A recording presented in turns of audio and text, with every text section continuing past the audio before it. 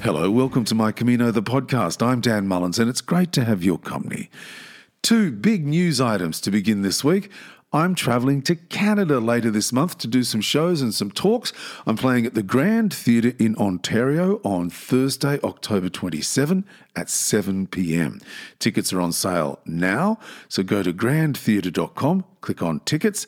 It's called Somewhere Along the Way, an evening with Dan Mullins. Grab some friends because it will be a magical night. I'll sing songs written for and inspired by the Camino and tell some stories. And as I say, it'll be a magic night, trust me. The week after that, I'm doing a show at the Pilot in Toronto on November the 3rd.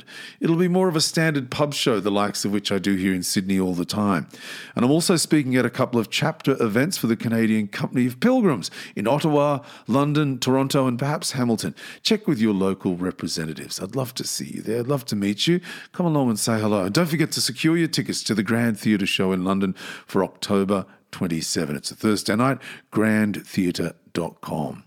Now to some even bigger news. I've just returned from walking 2 weeks of the Camino de Santiago. I took my wife and my two sons and a dear friend, Claudette, and we walked from Villafranca del Bierzo to Santiago via Trabadello, Tricastella, Sarria, Portomarin, Palas de Rey, Melide, Azura, and O Pedrezo. It was heaven. The Camino is busy, that's for sure, but it's really interesting the bars and cafes don't seem as busy. I was talking to a friend in Spain and he said, Europeans are watching their pennies. The winter is expected to be very cold, and with the Ukraine war impacting energy prices, people are watching their money.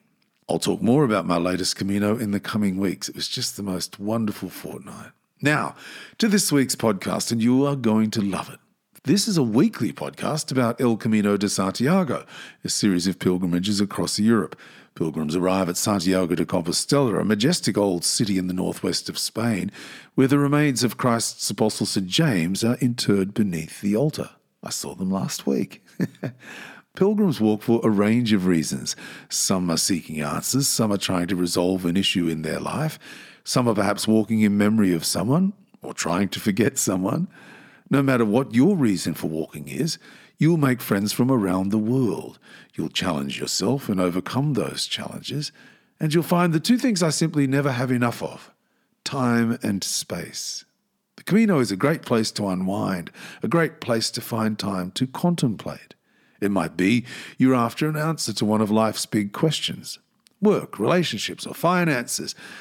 You can find time to think, and then as the long Spanish afternoon lingers on, you unwind with other pilgrims from around the world. It's a great feeling to walk into a town square, to hear someone call your name and push out a chair inviting them to join you.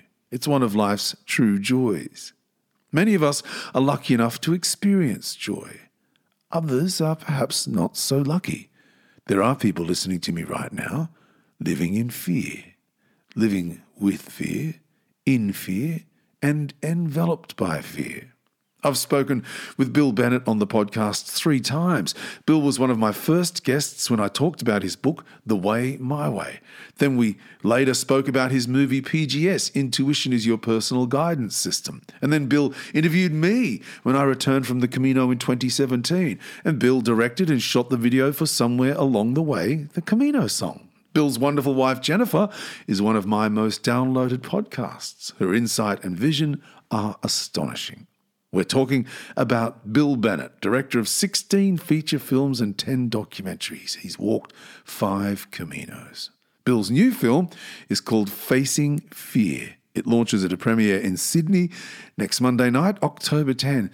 Bill Bennett is on the line. Welcome, Pilgrim. Gee, Dan, I didn't realise we went back that far, but it's quite a ways, isn't it? It is quite a ways, yeah, it is. Hey, let me just say up front, to an old friend, congratulations on the film. I watched it last night and it's brilliant. We'll get to some of the insights and discoveries in a moment, but first, I wrote to you at the weekend to say I was delighted, shocked and amazed to see you in my newspaper on Sunday morning. What was all that about? Tell us that story.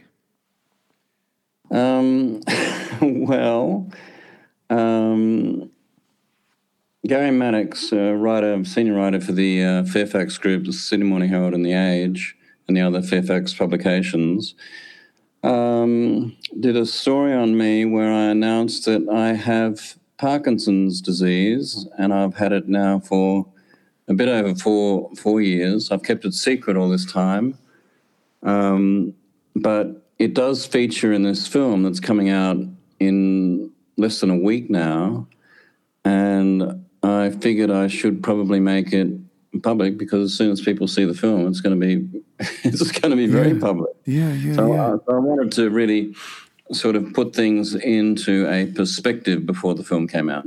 You mentioned that you've had it for 4 years. I suspect you've had the diagnosis for 4 years. Have the specialists been able to sort of tell you how long you may have had it? I had noticeable symptoms at least 12 months before. Right.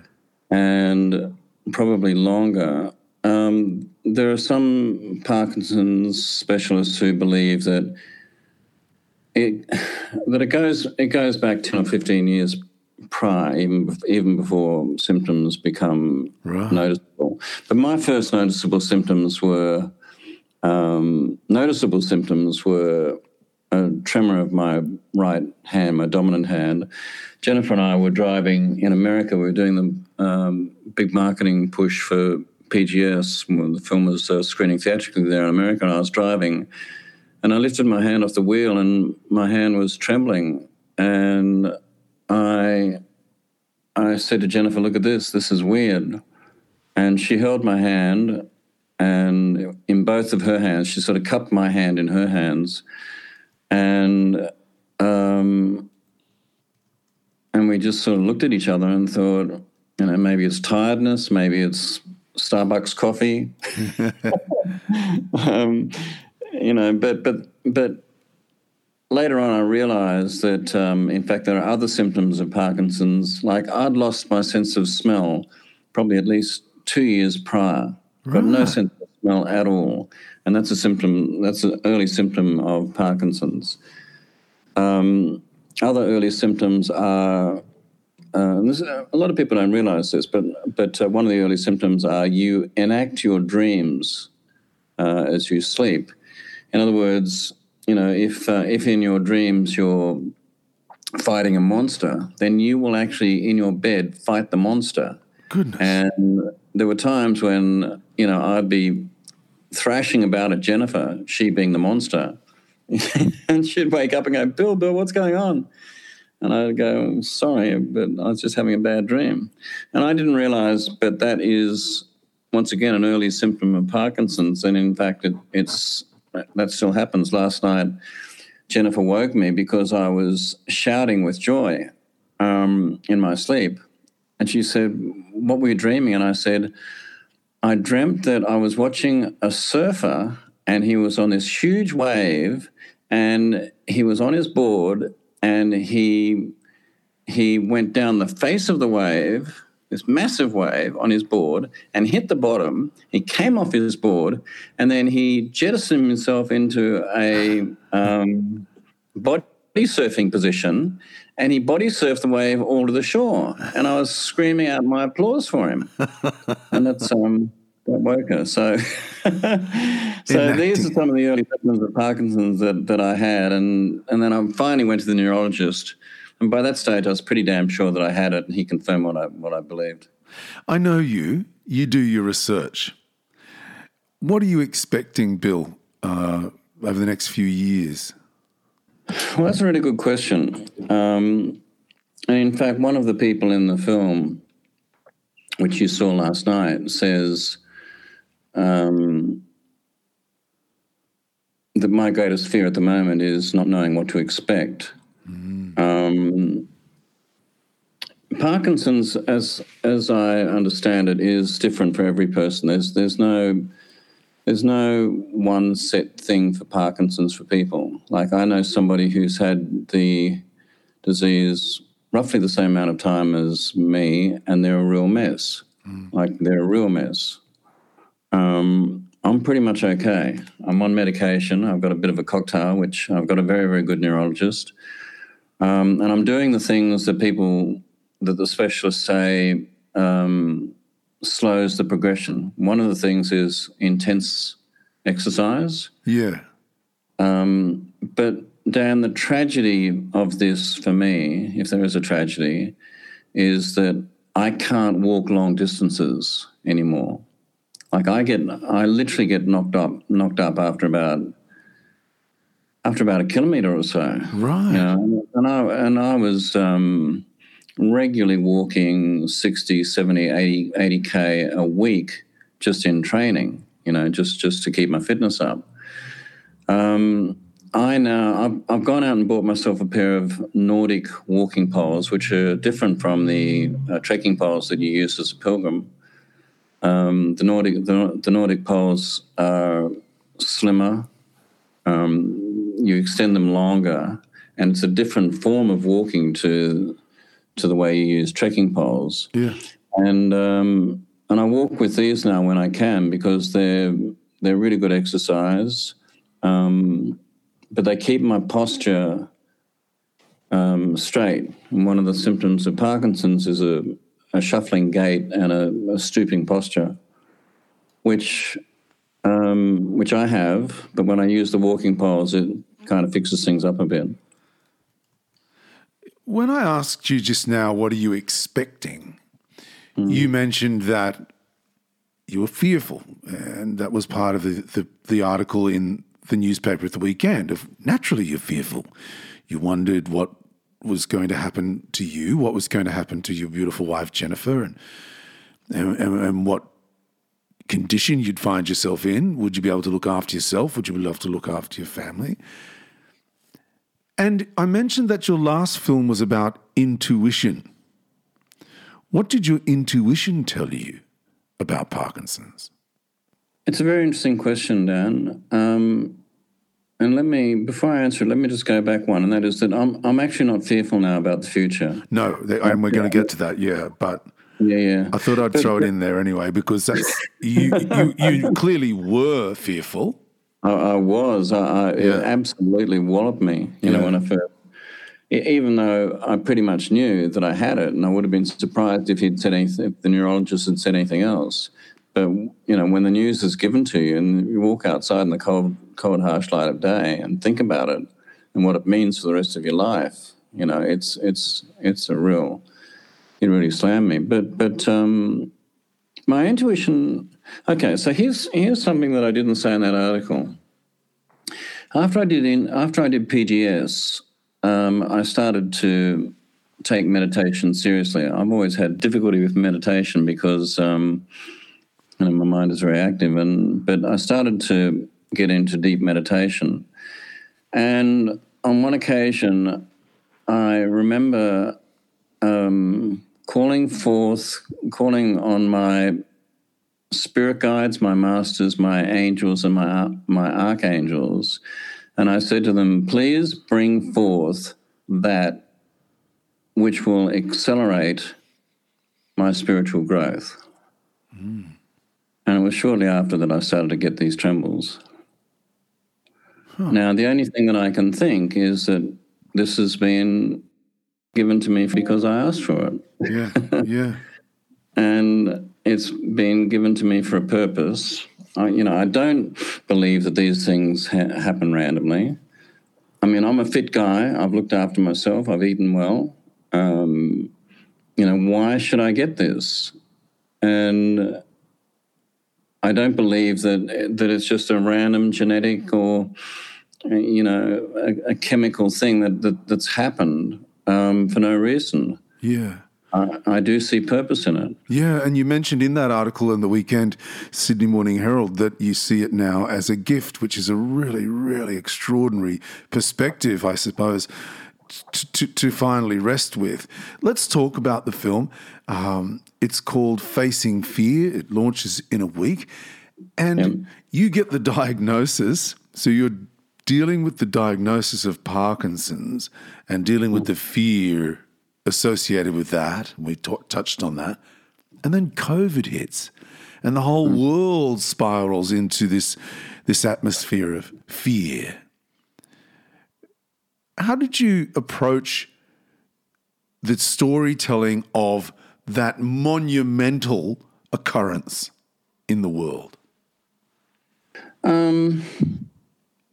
Look, it didn't really have much influence, really, for a couple of reasons. And one is that fear is fear. You know, whether it's a pandemic or whether it's your business going bust or whether it's, you know, your husband or your wife walking out on you or whatever, fear is fear. And pandemics, you know, I'm conscious that these films are going to last a while, and the pandemic will fade, as massive and monumental as it is.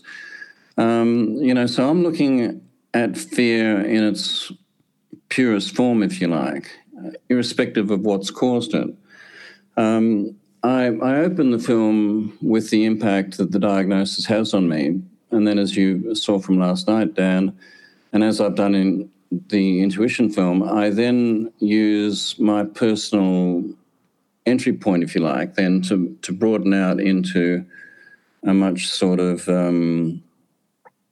all-encompassing Sure. examination of fear, as I did with Intuition. Yeah. You know, because one thing is that I didn't want this film to be about me and my ostensible, you know, problems. I wanted to say, look, this has happened to me, but now come with me on this journey and let's look at fear and explore it and examine it from every different which way, and see whether or not you can get any benefit from this examination from it. Yeah, and that's one of the very first things that when taking notes watching the film last night, I wrote, "The cave you fear to enter holds the treasure." Yeah, it's a lovely quote by Joseph Campbell. The cave you fear to enter holds the treasure you seek. Yeah. And in other words, and this is how I see it as a gift, is that it is a treasure, what I've been given. In this weird kind of way, it is accelerating my spiritual growth. Yeah. And it's enabling me to see the world in a sharper, more focused way. I feel more empathy. I feel more gratitude. I feel more compassion. All of these things now are heightened because of my condition. And I believe that I only have a finite time, you know, like I say in the film. You get, you know, I'm now counting back. Like, you know, you do the actuarial research and you look at the life expectancy and so forth, somebody who has Parkinson's, and I can now start to count back, whereas prior to this in my entire life, I've always counted forward. Yeah. If I've counted at all, you know, but with this, I'm counting back. And so what that means is that every moment is precious, every day is precious. You know, the people you love, you tell them you love them. And you show you love them. And the people that you don't know, you tell them you love them because you do. Yeah. I do. Yeah. Well, I think it's a great way for you to show by example in the film that you are seeking to learn more, to give yourself the energy and the courage to take it on, right? But all of these terrific interviewees that you have, and many of them appeared in Intuition, and many of them are spiritual writers or they're channels or they're scholars. And there's this one scene in particular where one of your guests says, "Breathe in the sunlight and breathe out the love." And he's overcoming this very, very traumatic experience and emergency. And in order to calm himself, he's saying, breathe in the sunlight and breathe out the love. Now, when I wrote that down on my piece of paper, I looked at the little piece that I'd written above it from earlier in the film, only a few minutes, I must say. You said in the film, fear preys on you from the shadows. And I wondered whether you had found a light to shine into those shadows. And then later I thought, well, perhaps he has, in order to breathe in the sunlight and breathe out the love. It's a very powerful message, isn't it? That's said by Michael Sandler. who is the host of Inspire Nation, and Michael has become a friend. And in fact, I'm in the very fortunate position of saying that a good deal of the people in this film and in the previous Intuition film as well have become friends. It's it's interesting. One of the chapters, because the film, like PGS, is divided into various chapters, and one of the chapters looks at fear versus love. And it's Dr. Joe Dispenza. In fact, I put this to him. I say, look, people say there are two states. There's either fear or there is either love. There's either fear or love. What do you say to that? And he says, it's not true. He comes back very, very sharply. And then he gives his reasons as to why it's not true. And it's followed up by a woman out of Palm Springs who says that you can't separate fear and love. You can't experience love without experiencing fear. And you need fear to experience love. And this notion that, in fact, the two are inseparable is really, really quite interesting. I've got to say, Dan, I've learned so much in the making of this film. And I really do think that probably one of the reasons why I'm as good as I am at the moment, 4 years post-diagnosis, is because I've learned so much from the making of this film. And I hope that people who get to watch the film will learn stuff as well, and it will help them. Jennifer was against me using my Parkinson's in the film. She was vehemently against it, and she still is now, even though she loves the film and thinks the film is a very good film. But she's still in principle against my using it in the film. And the reason being that, and this is backed up by several people in the film who say the same thing, is that where you place your attention is where you place your energy, and where you place your energy is where things manifest. Whereas what you're saying is that, you are taking ownership of your disease in this film, and so you will have this disease. And she says, and in fact, it's Sister Jenna, one of the people in the film, who says, I've talked myself into fear and I can talk myself out of fear. And I extrapolate that to, I have asked for this disease, and now I can ask for the disease to go away, or leave me alone, or let me get on with it. There's no doubt that because of this Parkinson's, I now have a heightened level of awareness.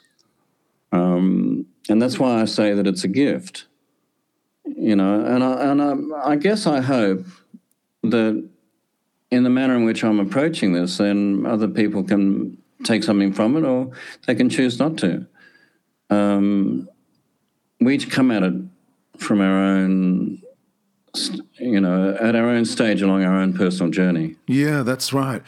I got a lot out of it, I have to say, because I am quite a fearful person. I worry a lot. I worry a lot about things that I can't control, and I've tried not to do it. Dan, what do you worry about, mate? Oh, people I love. No, but what do you worry about? Well, I worry about paying the bills. Mm-hmm. And I worry about my health. Yeah. I worry about not being around for my family. Yeah. I worry about my family's health and safety. So they're just natural worries, but I'm a worrier. I have always been a worrier, ever since I was a little kid. My mother would say to me, stop fretting. when I was little. Let's have a look at that. As you know from the film looks at real fear versus false fear. And real fear being, if you like, survival fear. Yeah. The fear that you experience when somebody jumps out of an alley and puts a gun at your head, or, you you're standing on a precipice and you start to lose your balance, that kind of thing. And then there are false fears. But all of the fears that you told me about are all based on loss. So loss of abundance, being, not worried about not being able to pay the bills. Your health is loss of good health. One of the biggest fears, and again it's talked about in the film, is what people think of you, and that's loss of self-esteem, loss of respect. And one of the things that I've come to learn in the making of the film is if you can come to terms with the fear of loss, then a lot of the fears that you have just start to just fall away. In other words, if you start to believe that there is no such thing as loss, that there's only transition from one form to another, then, and if you really begin to believe that, then it's quite interesting just how the fears just start to melt away. I would put it to you that a lot of the fears that you have, if you really, really drill down and look at them, are false fears. You'll always be able to pay the bills. You will always be in good health. There's no need to worry about your family because, number one, you can't control them. You can't control that. You have absolutely no control over that.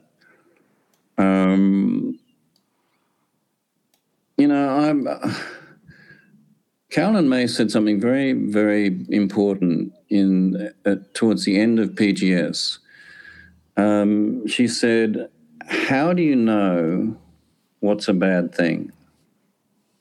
And for me, it's probably the thing that's stuck most in my mind out of everything that everybody said in that movie. How do you know what's a bad thing? Now, people say, you've got Parkinson's disease. Oh, I'm so sorry. That's such a bad thing. How do you know it's a bad thing? It could be the best thing that's ever happened to me. And I actually think it probably is. Yeah, right. I mean, I don't think that I could have made this film without this disease. Yeah. It's like the universe. It's like, here's what I think. It's like the universe said to me, all right, Bill, you want to make a film on fear? Well, we're going to show you fear, mate. we're going to show you fear so you experience it and you can make this film with absolute total authenticity. Anyway, I want to make a film on death, so I wonder what they got in the story. I just wonder, it's funny, I just wonder how fear has changed as the generations have changed. Bill, has social media, for instance, impacted our capacity for fear? And I imagine people living in times of world wars would have encountered extraordinary fear. How has fear changed as generations changed, do you think? I don't think fear has changed. I think fear is a constant. It's a permanent. It's an emotion. The definition of fear, which I think probably works best, is fear is an emotion to a threat, either real or perceived. Yeah.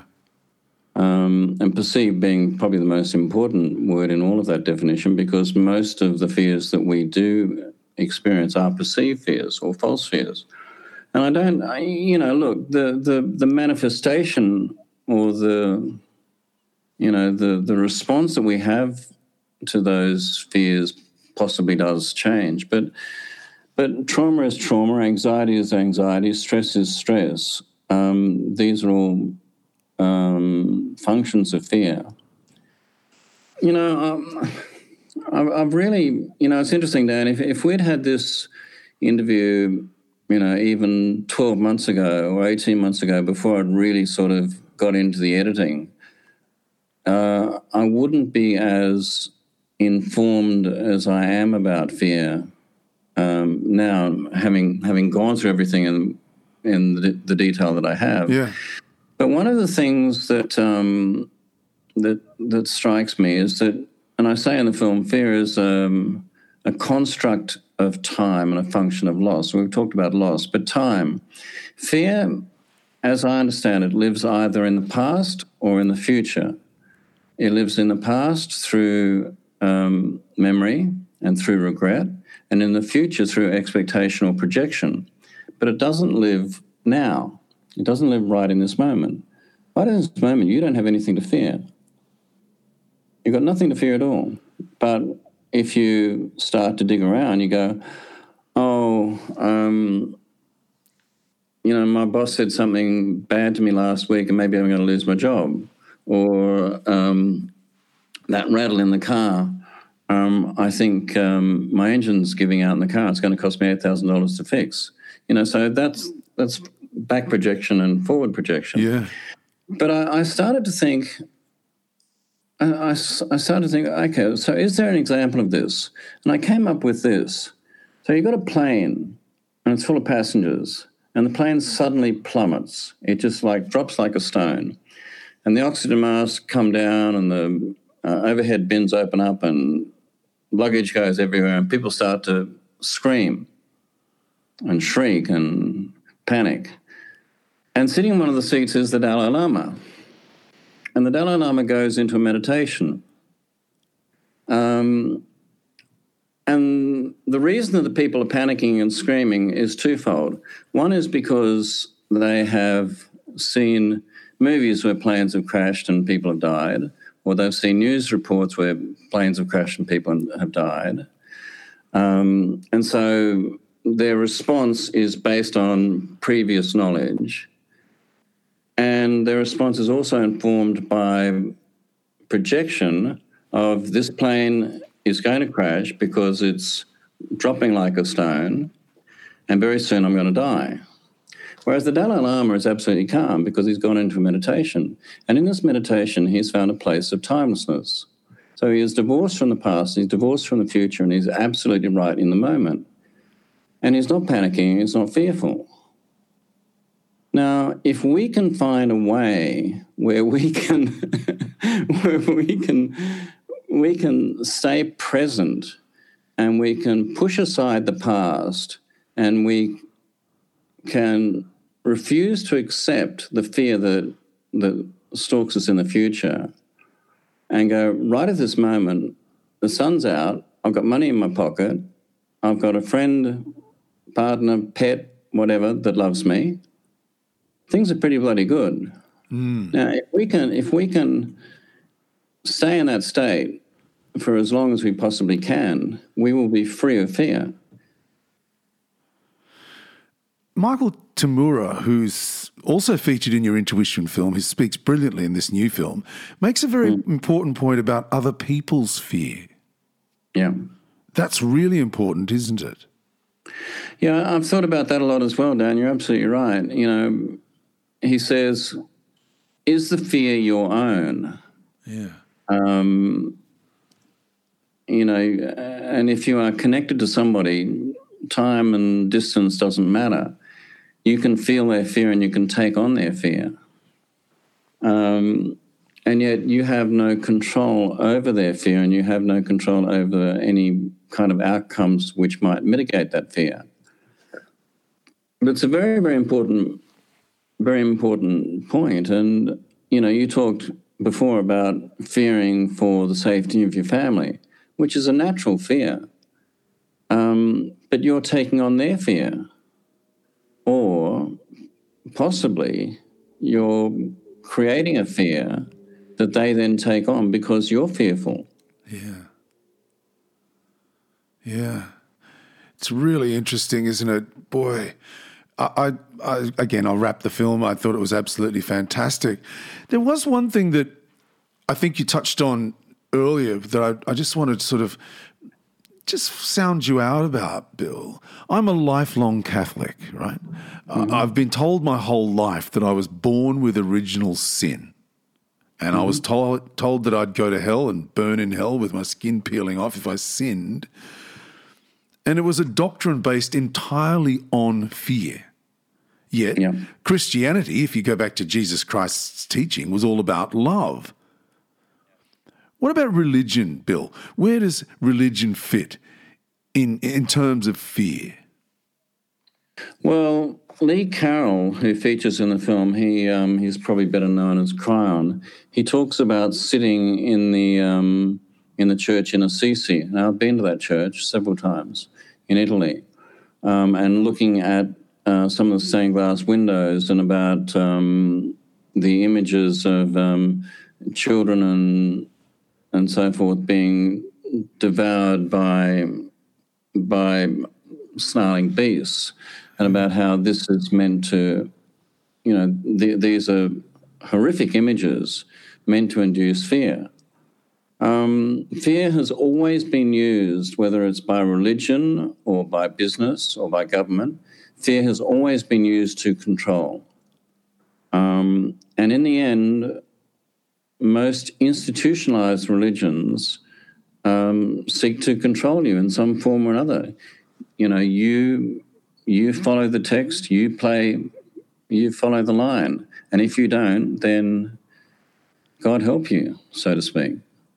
I mean, I as you know, I'm not a religious person, and I don't. And whilst I respect the underlying core beliefs of the religions that I know, I think that the institutions that have been built around those religions have lost their way. And I think they use fear in the same way that government uses fear and the same way that advertising uses fear. Yeah. And that is to control. Yeah, and to control us. Yeah. I just cast my mind back while you were talking there about religion and my own experience, and perhaps that's partly why I am such a fearful person. And it was while we were talking about it, I don't know if it's the suggestion in my own mind, but I sort of thought maybe I felt a little bit of shame that I'm fearful. Should I be ashamed that I carry fear? No, of course not.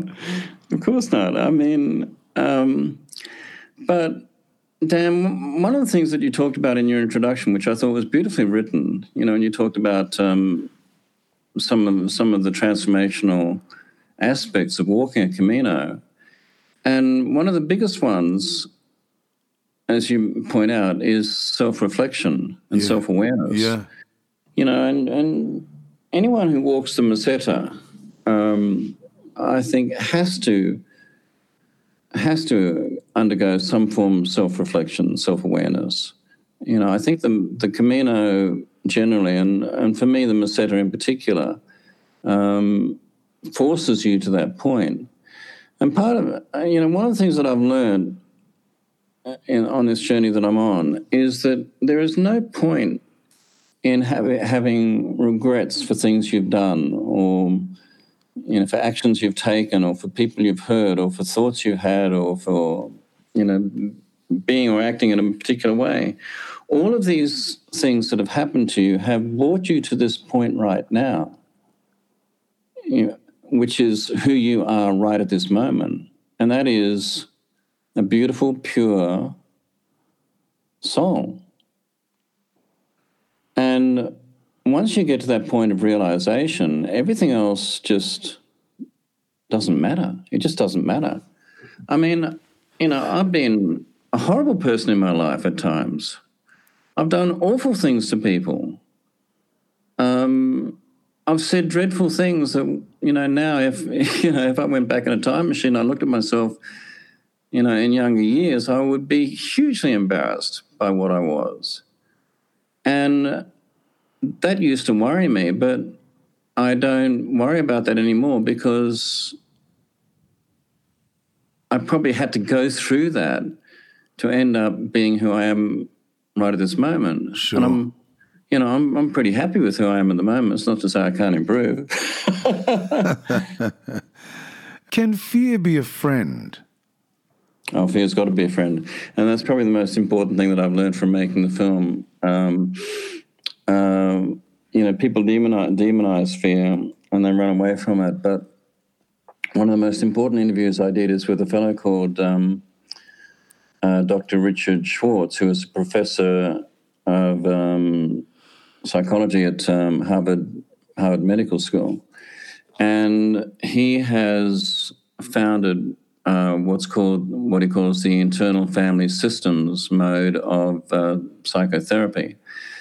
What he does is through this internal family systems method of treating trauma and fear and so forth, is he gets you to look inside yourself and find your fear inside yourself, find where it is, and begin to personalize it, and literally treat it as a friend. Get to know it. He talks about in the film asking your fear what the fear wants, and he says invariably what the fear wants is it wants to protect you and it wants to love you.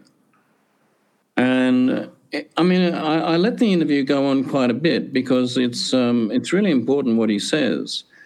He is one of the great scientists in the world that's tackling this sort of issue in quite an unconventional way. But he says, absolutely, treat your fear as a friend and love your fear, get to know your fear. And once you get to know your fear and your fear becomes your friend, it doesn't have the potency that it once did. You can then walk hand in hand with your fear and find ways to better your life as a consequence of that.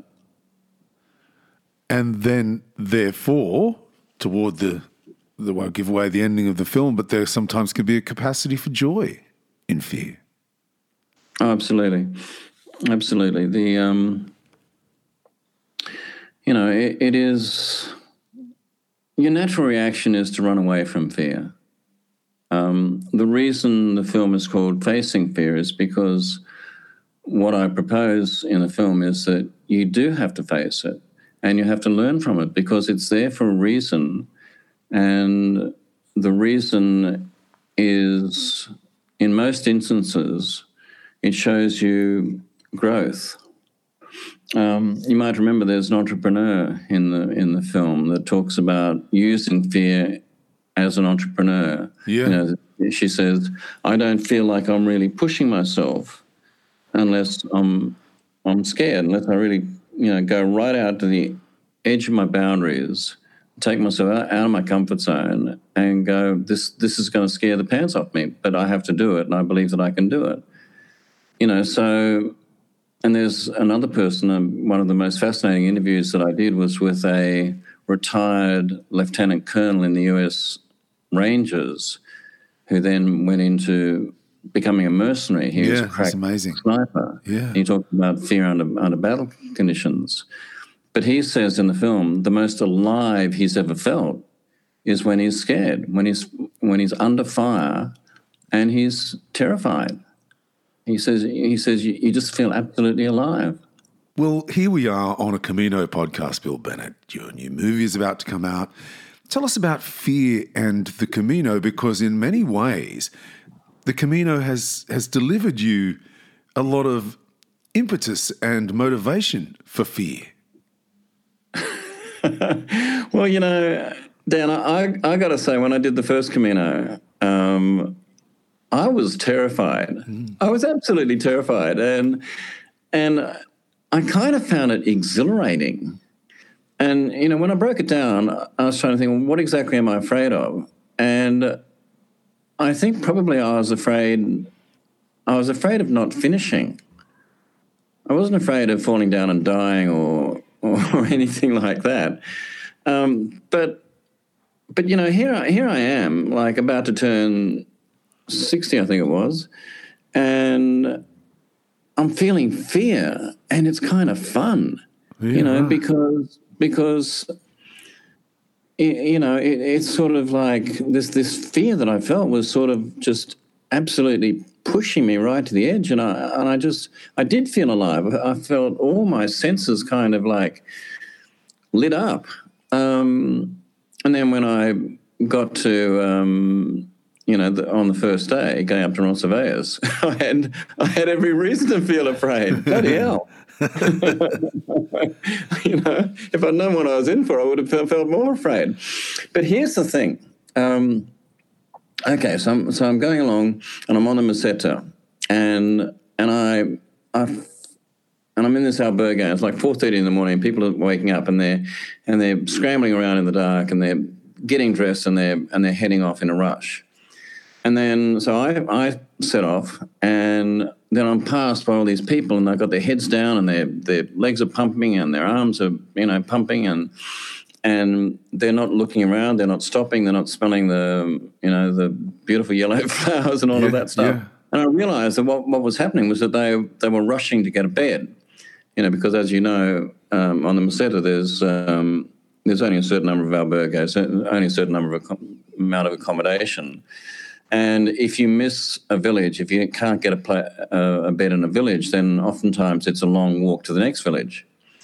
And so what I got caught up in this, Dan. I found myself getting caught up in this, and I started to kind of like view every person that passed me as being like this villain who was stealing my bed. Yeah, the Camino gift.